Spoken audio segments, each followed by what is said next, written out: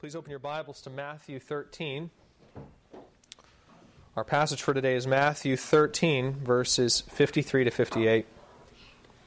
And let's begin our time this morning by reading this passage together. So once again, we're in Matthew 13, 53 to 58. As you know, Jesus has just delivered the kingdom parables, the last of which we studied last week. And now, at the end of this, Matthew writes this. And when Jesus had finished these parables, he went away from there. And coming to his hometown, he taught them in their synagogue, so that they were astonished, and said, "Where did this man get this wisdom and these mighty works? Is not this the carpenter's son? Is not his mother called Mary? And are not his brothers James and Joseph and Simon and Judas? And are not all his sisters with us? Where then did this man get all these things?" And they took offense at him. But Jesus said to them, "A prophet is not without honor, except in his hometown and in his own household." And he did not do many mighty works there, because of their unbelief. When I was a child, there was one place, one town, that I liked to go to more than any other place.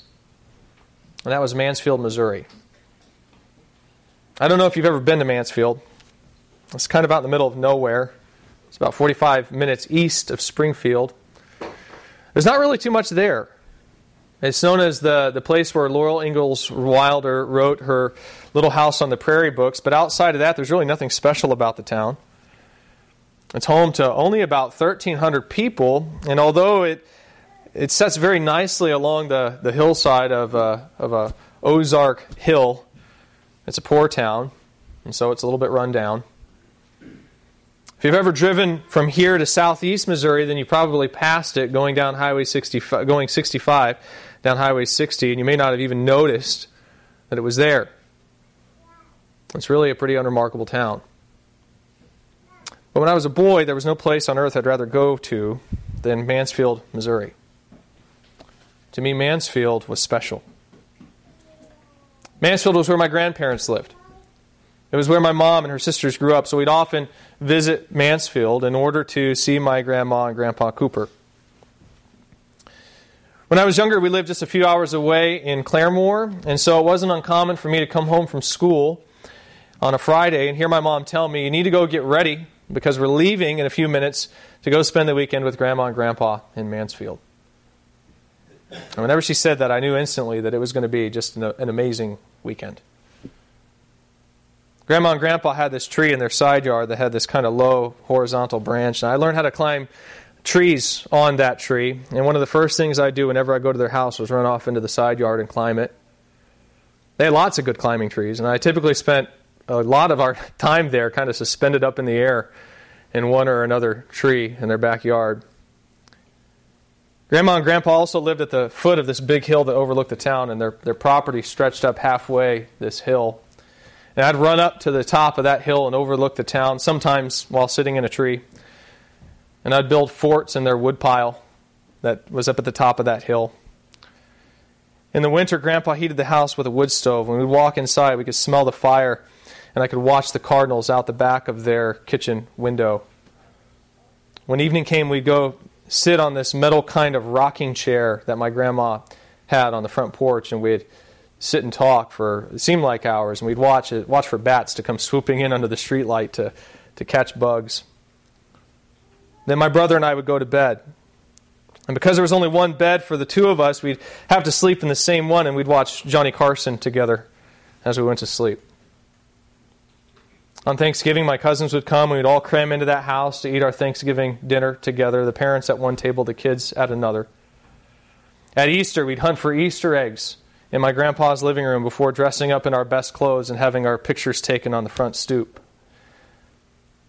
In the summer, I'd walk down to my grandpa's barber shop and sit and listen to the local farmers tell stories and talk sports and politics for about an hour or so. Then I'd climb in his truck and we'd go home for lunch. And I could go on.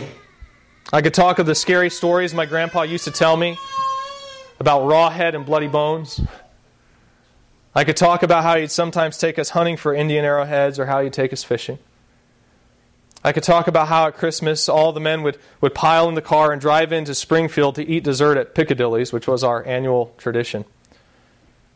I could talk about the blueberry muffins and the chocolate chip cookies that my grandma would give to my brother and I when we left. But I think you get the idea. Mansfield was special to me. There was a lot of really great memories formed there. One of the hardest things for me to cope with as I grew up was losing Mansfield. I never expected to lose Mansfield, but then over time things started to change. And before I knew it, I lost it. The town was still there. Don't get me wrong, it was still there. I could still travel there. But it wasn't the Mansfield I knew anymore. First, Grandma died.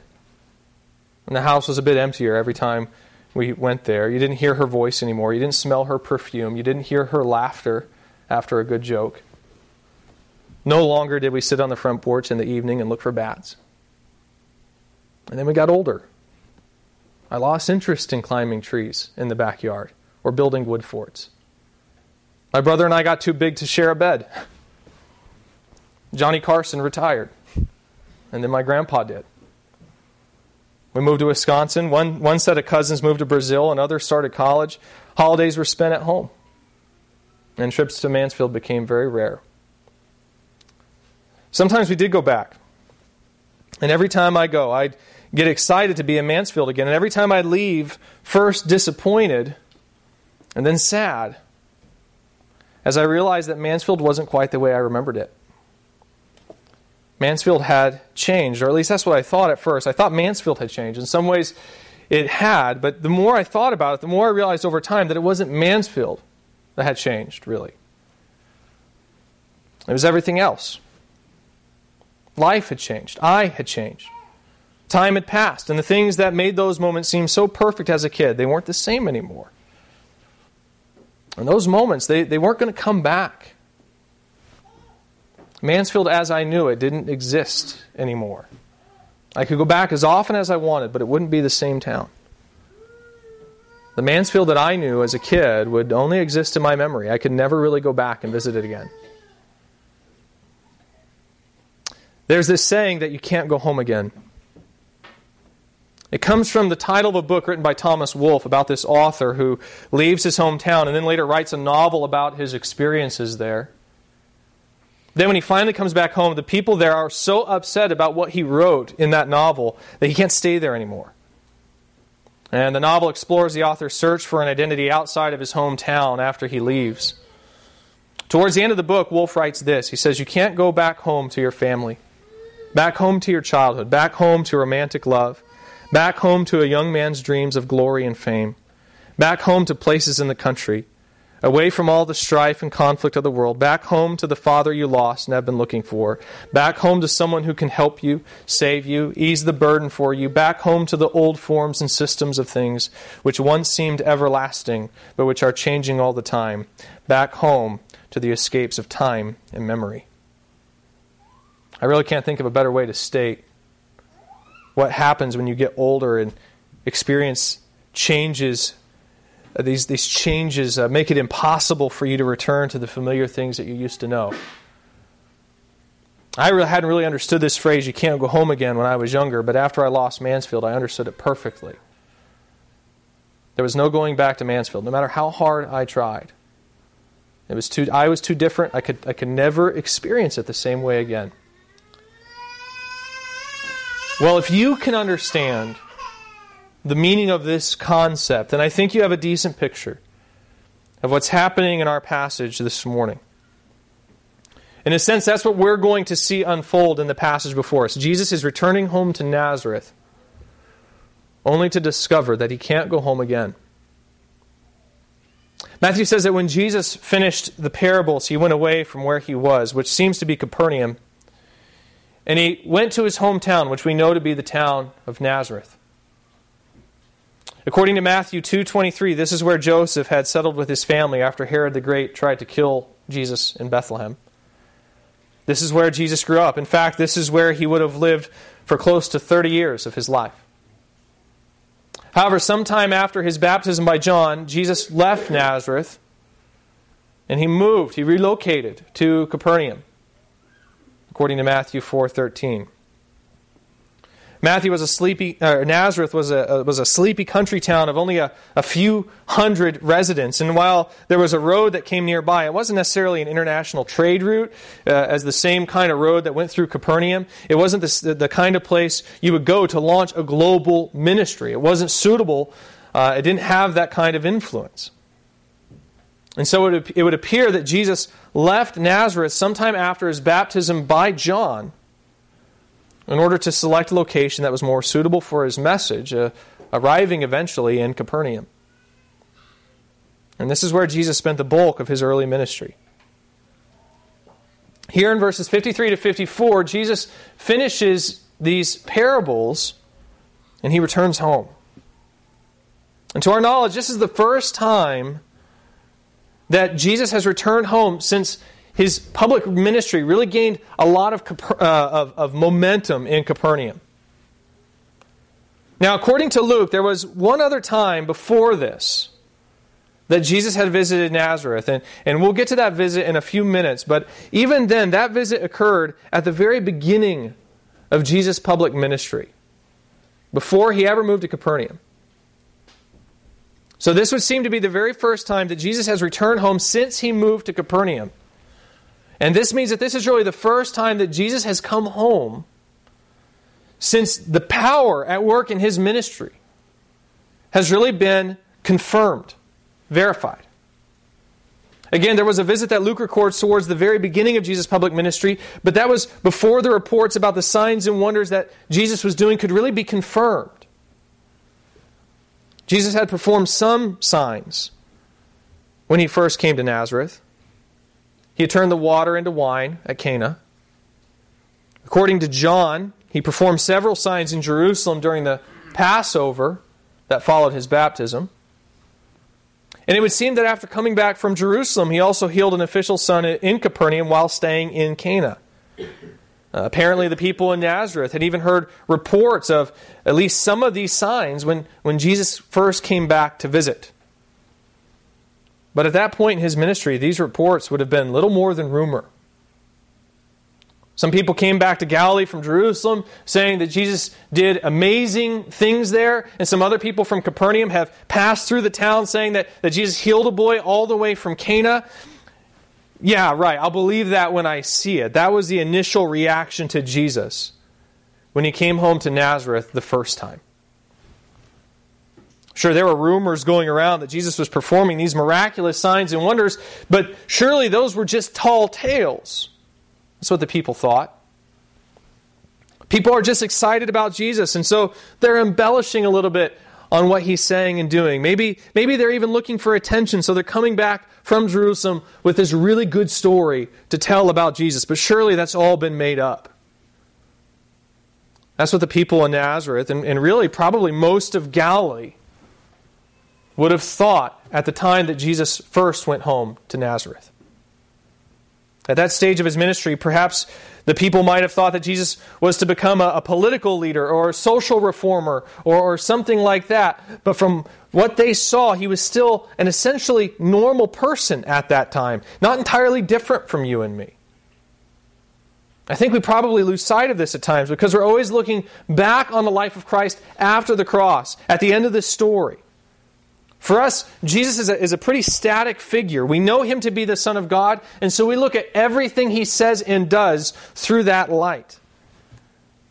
This wouldn't have been the case for those who first witnessed his life firsthand. For them, his identity as the Son of God was an emerging reality. Towards the beginning of his ministry, they would have naturally assumed that Jesus was just a normal human being like the rest of them. And it was only as Jesus' ministry progressed that it would have started to dawn on them that he was not just a regular guy, that he was in fact the Son of God. Well, when Jesus first visited Nazareth, he would have been seen as a pretty regular guy. That perception began to change dramatically after Jesus set down roots in Capernaum. The Sermon on the Mount, the cleansing of the leper, the healing of the centurion's servant, the healing of the paralytic, the raising of Jairus' daughter, the Sabbath controversies, the exorcism of the blind and mute demoniac. Really everything that we've seen Jesus say and do in Matthew after his wilderness temptation, that's all happened after Jesus moved away from Nazareth to Capernaum. And these things changed the public perception of Jesus' ministry dramatically. As Jesus repeatedly healed the sick and cast out demons and raised the dead. And as he did so not only in Capernaum, but in the towns and villages throughout Galilee, it became apparent that these initial reports that were going out, they weren't just rumors. They were real. Jesus was actually doing these things. So he was certainly more than just some type of political or social reformer. He was this incredibly powerful miracle worker. And he was also preaching this equally riveting and powerful message about the kingdom and the coming of the kingdom of heaven. When he came to Nazareth before, the people would have seen Jesus as this rising political star who was maybe starting to get a little bit too big for his britches, considering all the things that he was claiming about himself. But now, when he comes home the second time, he's a national sensation. He's a superstar, an absolute phenomenon. His fame is spreading everywhere, and it's doing so on the basis of his unmatched wisdom and power. So now Jesus returns home to Nazareth. And this is the first time that he's been home since all of that happened. It's the first time he's been home since the rumors have been confirmed as fact. So the country boy returns home to his sleepy village, riding on the wings of his newfound fame, which has been fueled by this news of his supernatural power and wisdom. And how do the people respond? Do they show enthusiasm for their hometown hero? Do they greet him with a warm embrace and tell him how proud they are of him? Do they maybe even brag to one another? Do they say to one another, you know, I knew Jesus when he was just a little boy. I used to watch him sometimes when Mary was busy. You see that chair over there? He built that for me. Is Nazareth a place of refuge for Jesus? After the blasphemy of the Spirit, is this the one place in Galilee that Jesus can retreat to and be greeted with a smile? Maybe not. Perhaps the people are jealous. That's quite possible too. Maybe they hear all this attention that Jesus is getting and they look at their own dreary lives and they become envious. Maybe they see Jesus walking back into town and they say, hey, look at Mr. Big Shot over there. He really thinks he's something now, doesn't he? I guess he's probably too good for us simple country folk now, ain't he? How do the people respond to Jesus when he comes back? Is it with enthusiasm or jealousy? No, it's neither of these things. It's suspicion. Look here in verse 54. Jesus comes back home and he teaches in the synagogue. And the people say to themselves, where did this man get this wisdom and these mighty works? Is not this the carpenter's son? Is not his mother called Mary? Are not his brothers James and Joseph and Simon and Judas? And are not all his sisters with us? Where then did this man get all these things? They say, where did this wisdom and these mighty works come from? And this is a very telling question because it underscores how very ordinary the citizens of Nazareth believed Jesus to be. Listen, they are surprised at what Jesus is saying and doing. And the implication, again, is that this is something new for them. I mean, the reason why they're saying, this is the carpenter's son, right? That's Mary's boy, isn't it? And James is his brother, and that's one of his sisters over there, right? The reason why they're saying all this is because they perceive Jesus and his family to be very ordinary people. They haven't seen this kind of wisdom, this kind of power come from Jesus before. You know, there are these apocryphal accounts floating around in the early church that describe all these miracles to Jesus. when he was a boy. They said he did all these different miracles. One account says that when Jesus was little, he created 12 birds out of clay and then made them come to life at the command of his word. In that particular account, Jesus also has the nasty habit of cursing and instantly killing other children who bump into him and do things like that. This reaction here that we see in this passage single-handedly refutes all these types of accounts. Jesus didn't perform all these miracles as a boy. It doesn't appear that he did any at all. Because if he did, they wouldn't be asking themselves, where is this coming from? Isn't this the same Jesus that grew up in Mary's house? They're asking this question because that Jesus, the one who lived among them as a carpenter, or perhaps more accurately, a builder, he didn't do these types of things. So now they're wondering, who is this guy? I mean, it's the same guy, right? Well, if he is, then where is this power coming from? This is unusual for them. They didn't expect this to come from the Jesus they knew growing up. Jesus lived among them as a builder for close to 30 years. It would appear at some point in time, Joseph died along the way. And Jesus took over the family business. He didn't heal Joseph. He didn't raise him from the dead. He just took over the family business. He just followed in his footsteps and became a builder, a kind of general construction worker, a kind of handyman. And he did that until he was nearly 30 years old. Then when Jesus is about 30, he goes out to be baptized by John. John starts touting him as the Messiah, and these rumors, which later proved to be true, start flooding back home that Jesus is performing all these signs and wonders. I mean, can you picture it? One day, the guy who's been working as a local carpenter for about the past 20 years, he leaves town. And then before you know it, there are these reports trickling in that the nation's greatest prophet has proclaimed him as the coming of Messiah, and people are saying that he's performing all these signs and wonders. What would you think? I mean, you think to yourself, really? What? The carpenter? I mean, yeah, I know that guy. He helped build my house, but trust me, he's a pretty average guy. He's no Messiah. Then, after a brief stop home, he moves about 40 miles away to a neighboring city. And these reports continue to flood back home. And you can picture it almost like a series of newspaper headlines. You know, local man cleanses leper. A carpenter raises the dead. Unbelievable. Jesus heals the blind. He does it again. National sensation. Exorcises demons. And you're thinking to yourself, no, it can't be. That's impossible. I know him. I used to see him around here almost every day, and he's not that special. He's a regular guy. I mean, he's just a carpenter.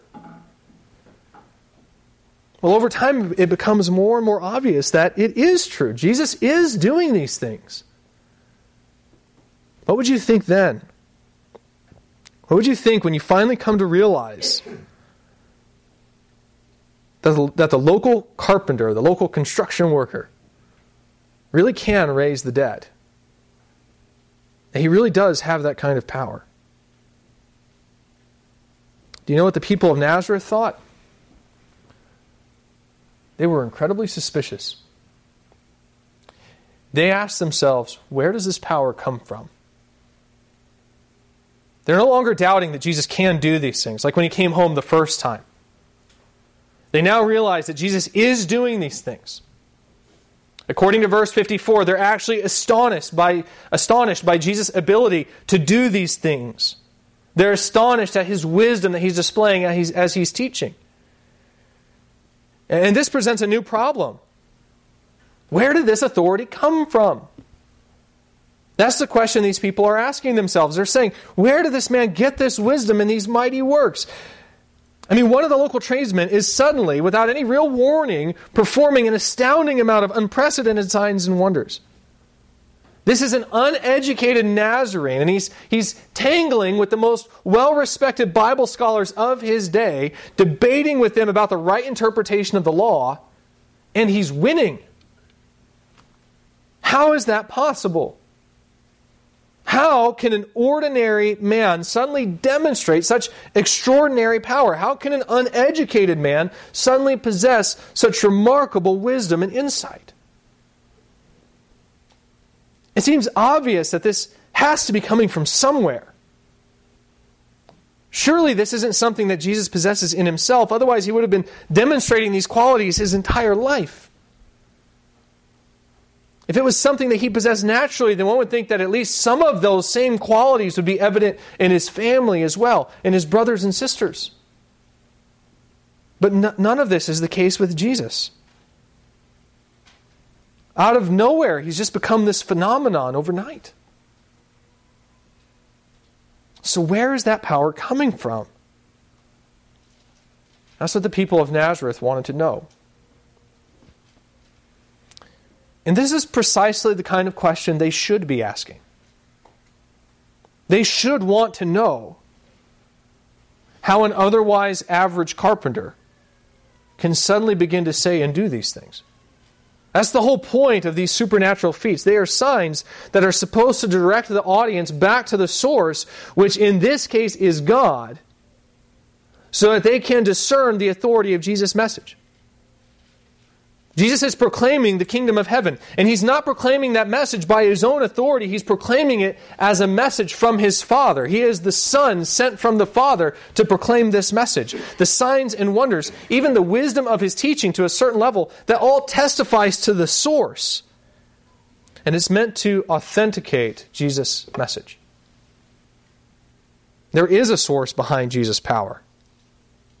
And Jesus revealed this source back in Matthew 12.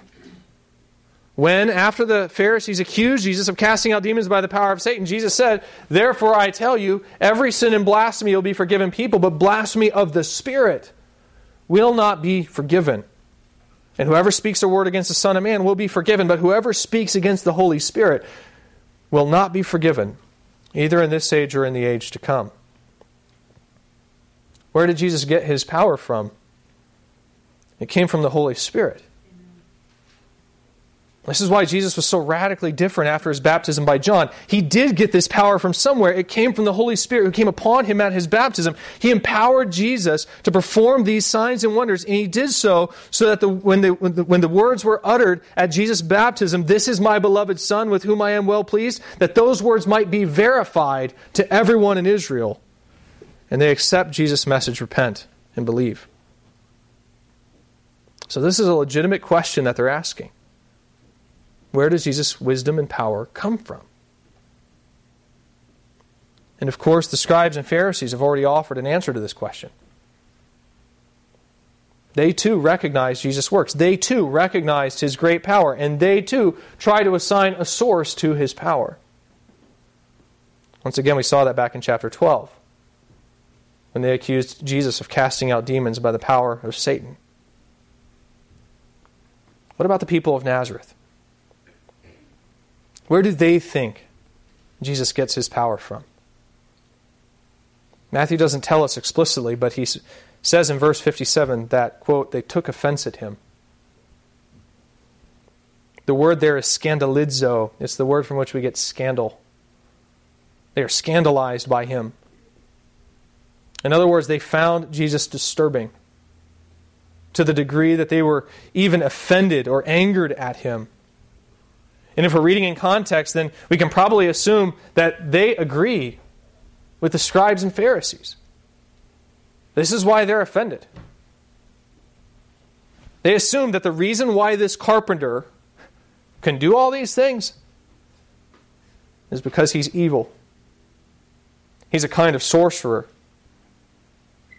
In their eyes, he's more like one of Pharaoh's magicians than he is Moses. And so they reject Jesus. Jesus is rejected even in his hometown. This can seem odd. If anyone should know that Jesus is not in league with Satan, it should be the people of Nazareth. They witnessed his character and integrity for close to 30 years, so they, more than anyone, should be able to see how crazy that idea is.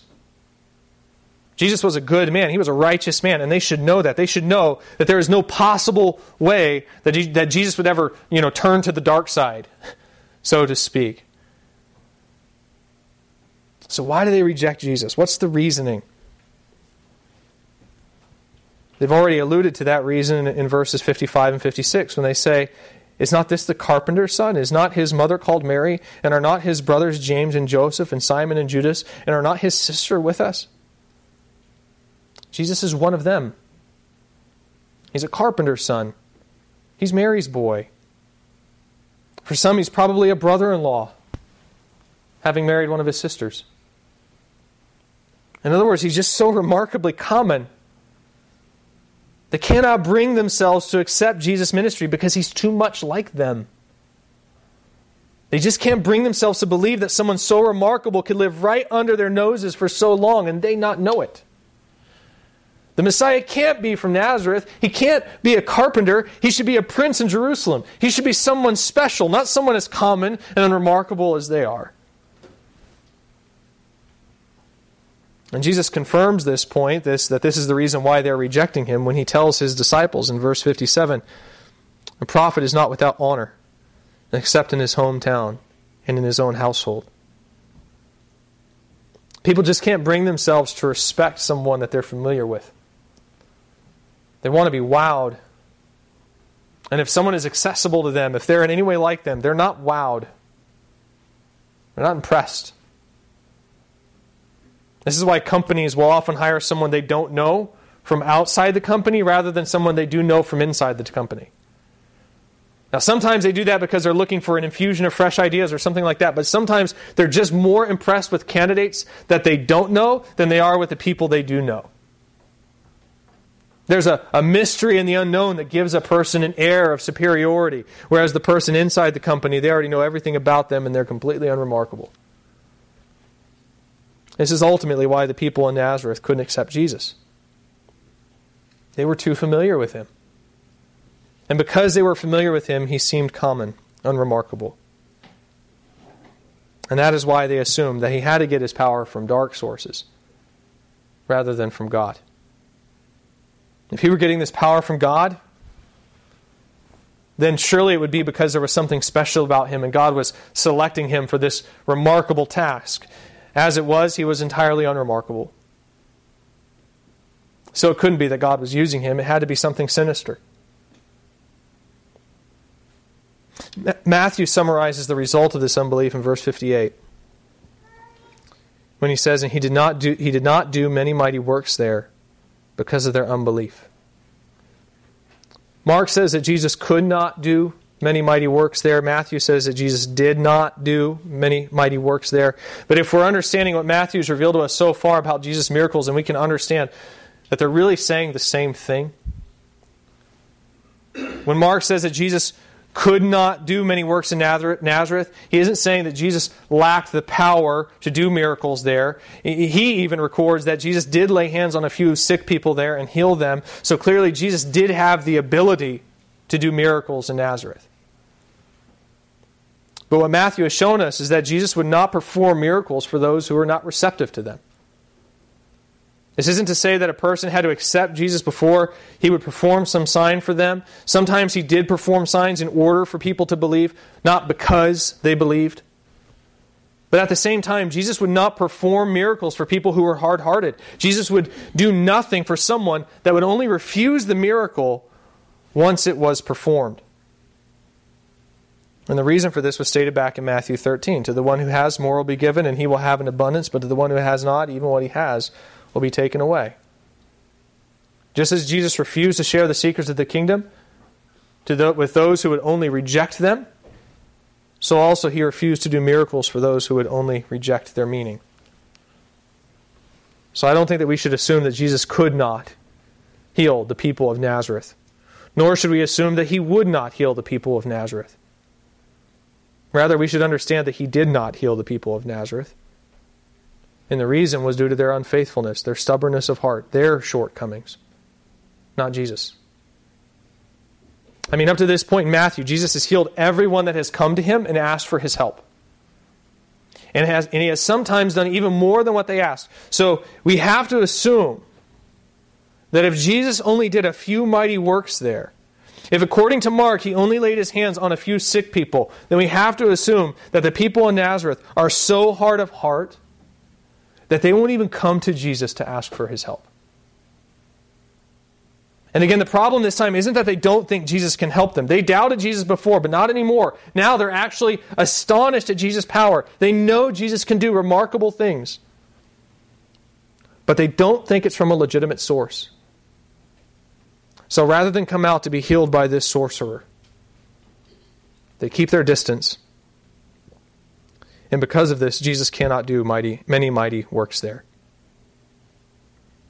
It's an utterly tragic situation. The great physician is there in Nazareth, able and willing to take away their illnesses and remove their afflictions. But they turn away, and they blind themselves to him and cut themselves off from his blessing. Matthew doesn't tell us what Jesus was thinking at this time, but you have to think that this hurts. Jesus is being rejected by his closest friends, even we would assume some of his relatives. He is, in a sense, being betrayed by those who are closest to him. This is surely part of the Messianic suffering. As it says in Isaiah 53:3, he was despised and rejected by man, a man of sorrows and acquainted with grief. As one from whom men hide their faces, he was despised, and we esteemed him not. That's what's going on here. Jesus is suffering at the hands of his own people as they reject him. So why would Jesus do this? Why would he make this 40-something mile journey from Capernaum to Nazareth just so that he could go through this, just so that he could be rejected? I mean, after all, Jesus knew this was going to happen. After all, this had already happened once in Nazareth before. You know how I keep saying that Jesus visited Nazareth earlier in his ministry? Why don't you flip over there? Go to Luke 4. Flip over to Luke 4, verse 16, and let's look at what happened during this visit. In Luke 4:16, Jesus comes into the synagogue in Nazareth on Sabbath, and he teaches a brief lesson about how he is the fulfillment of a messianic promise from the book of Isaiah. Now look at verse 22. Luke says, "And all spoke well of him and marveled at the gracious words that were coming from his mouth. And they said, 'Is this not Joseph's son?'" Does that sound familiar? It's the same objection they're bringing up during Jesus' second visit. And it gets even better. Jesus says, "Doubtless you will quote to me this proverb, 'Physician, heal yourself. What we have heard you did at Capernaum, do here in your hometown as well.' And he said to them, 'Truly I say to you, no prophet is acceptable in his hometown.'" Jesus makes a very similar statement to what we see in his second visit, saying that a prophet isn't welcome in his hometown. And boy, is Jesus not welcome in Nazareth during this first visit. Because if you look in the exchange that follows, the people actually drive Jesus out and try to throw him from the edge of a cliff on the outside of town. So Jesus already understood the meaning of this proverbial statement when he first came to visit Nazareth, and he experienced it firsthand. So why is he coming back again? I mean, the people already tried to throw him off of a cliff once. What does he expect is going to happen when he comes home again? And the answer is rejection. That's what he expects. And this is actually why he comes back home. He comes back to Nazareth to be rejected. You see, Jesus knows what's awaiting him in Nazareth. He's been through this once before. But really, even if he hadn't, he would still know what to expect, because it's the same reception that Jesus has received throughout Israel. Again, the blasphemy of the Spirit has already occurred. Jesus knows that as a whole, the nation is going to reject him. That's why he said that the only sign he would do from then on was the sign of Jonah. His fate was already sealed. And so he could expect a general rejection in Nazareth, just as he could in virtually every town and village in Galilee. But Jesus goes out of his way. He goes some 40 miles back to be rejected at Nazareth again. And the reason is because he has a very important lesson he wants to show his disciples. And that lesson is this: you can't go home again. You can't go home again. Jesus takes his disciples out of the way to Nazareth because he wants them to see how he is treated in his hometown, so he can teach them a lesson, the lesson of this whole event, which is a prophet is not without honor except in his hometown and in his own household. Jesus wants to teach them that lesson, which they didn't get to witness on his first trip home to Nazareth. And he wants to teach them this so they can understand that they can't go home again. At least not like they did before. You know, last week I explained that this last parable about the kingdom of heaven in Matthew 13, the one about the master of the house, that's really a charge. It explains the responsibility that Jesus' disciples have to share the lessons that they've learned about the kingdom with those who are in need. And eventually, you will recall, this charge would culminate in the Galilean commission of Matthew 10, which was this discourse that was based entirely, almost, off of what Jesus said in Matthew 13. So this last parable is leading up to that. It's leading up to this mission in and around Galilee. Well, guess where 11 of the 12 disciples were from? They were from Galilee. And guess what follows right after this journey in Nazareth historically? Like in terms of actual historical chronological order of Jesus' life, guess what is the very next event that happened in Jesus' ministry? Mark tells us in Mark 6, it's the Galilean Commission. Can you see what's going on here? Jesus comes off this last parable, which again declared the disciples' responsibility to proclaim the kingdom of heaven. And then Matthew shows him marching his disciples 40 miles out of the way, going back home to Nazareth, so that they can see him rejected in his hometown. And why? It's so that they can learn this lesson. You can't go home again. I mean, sure, they can physically travel to the towns and villages in Galilee that they grew up in. They still physically exist. And the disciples could go there. They will travel there. They must travel there. But never in the same way again. They've changed too much. They've become ambassadors carrying this amazing message about the kingdom of heaven. And while one would think that this will make them popular, alas, a prophet is not without honor except in his own town and in his own household. So they shouldn't expect a warm welcome when they go back. They shouldn't expect a smile and a fond embrace.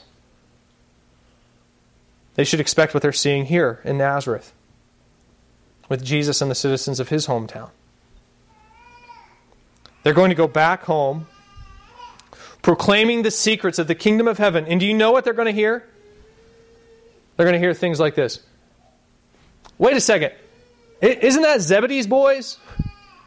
Yeah, sure it is. That's James and John. I know them anywhere. I used to buy fish from them. Oh, what are they saying? They've come in the name of the Messiah to proclaim the kingdom of heaven. Really? Sure. I'm sure the Messiah couldn't have picked any better pair of ambassadors to declare the arrival of his kingdom than those two hotheads. Hey, aren't you Matthew Levi? Yeah, I know you. You stole 2 of my sheep last year as I was passing through Capernaum. What's that? I need to repent or face the eternal wrath of God in hell. That's a good one. Hey, Aaron, come on over here. Now, Matthew, I want you to tell Aaron the same thing you just told me. And ridicule isn't even the least of it. People are going to be offended at them in the same way that the people are offended here in Nazareth. Like they're going to get angry, mad.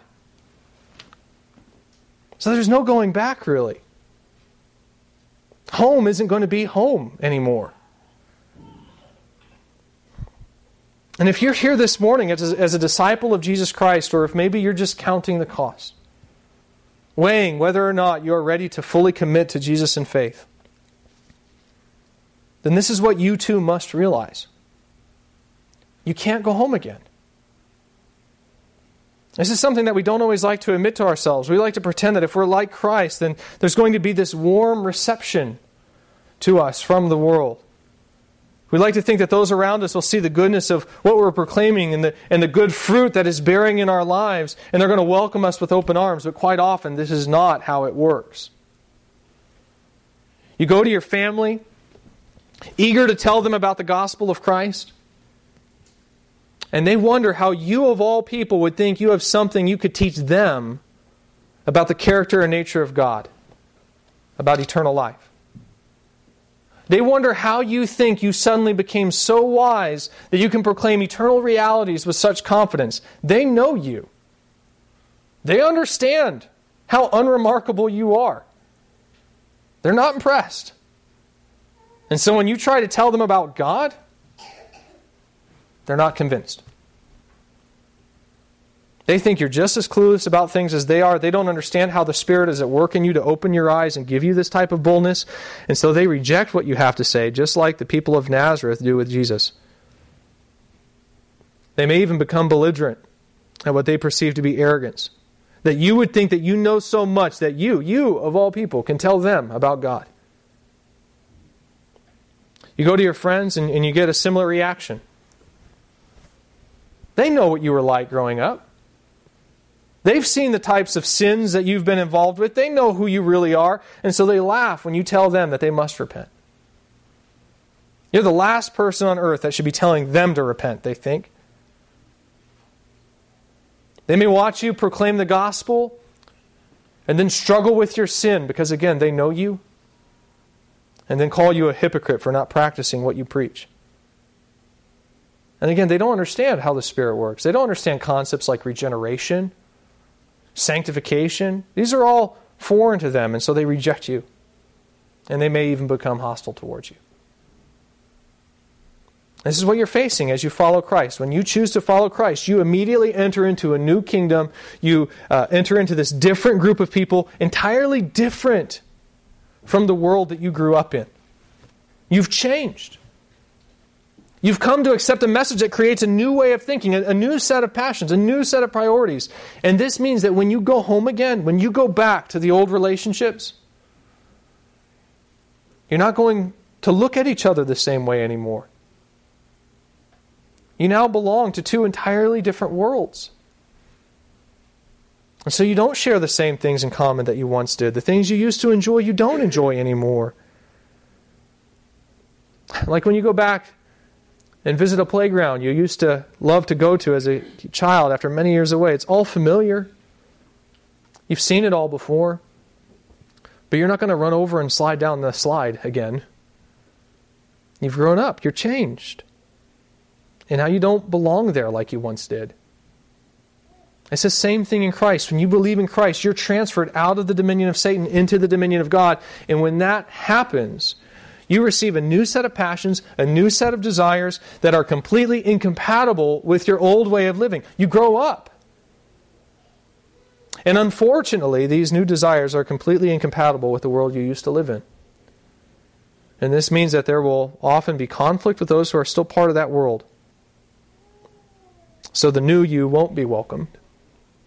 Instead, it is scorned.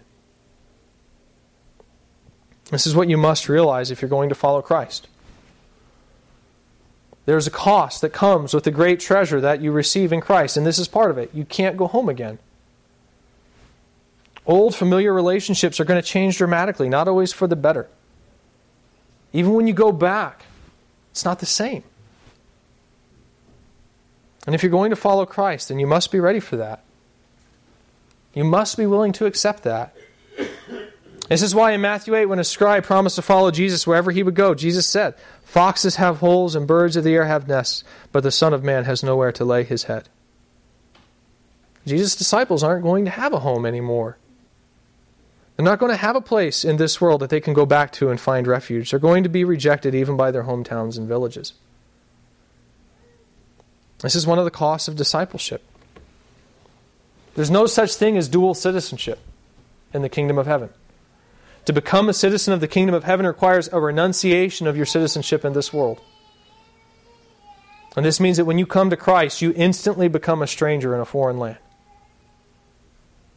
Are you ready to be dislocated in this way? Are you ready to be alienated for the sake of the citizenship of the kingdom of heaven? If so, then understand that you're not without hope. Because in the next few chapters of Matthew, we're going to watch Jesus as he goes about forming a new community for him and his disciples. This is the last time in Matthew you will ever see Jesus in a synagogue. The synagogue was the center of Jewish community, but you won't see Jesus go back to one after this. And that's because he and his followers have been rejected by their Jewish brethren. They are now outcasts in their society. They no longer belong to that community. Israel has completely turned its back on its king and his disciples. They've cast them out. Again, there's no going home for them. But not to worry. Because as the story continues to unfold, we'll discover that Jesus has plans for a new kind of community in mind. This is going to be a community defined not by the observance to dead traditions, but by faith.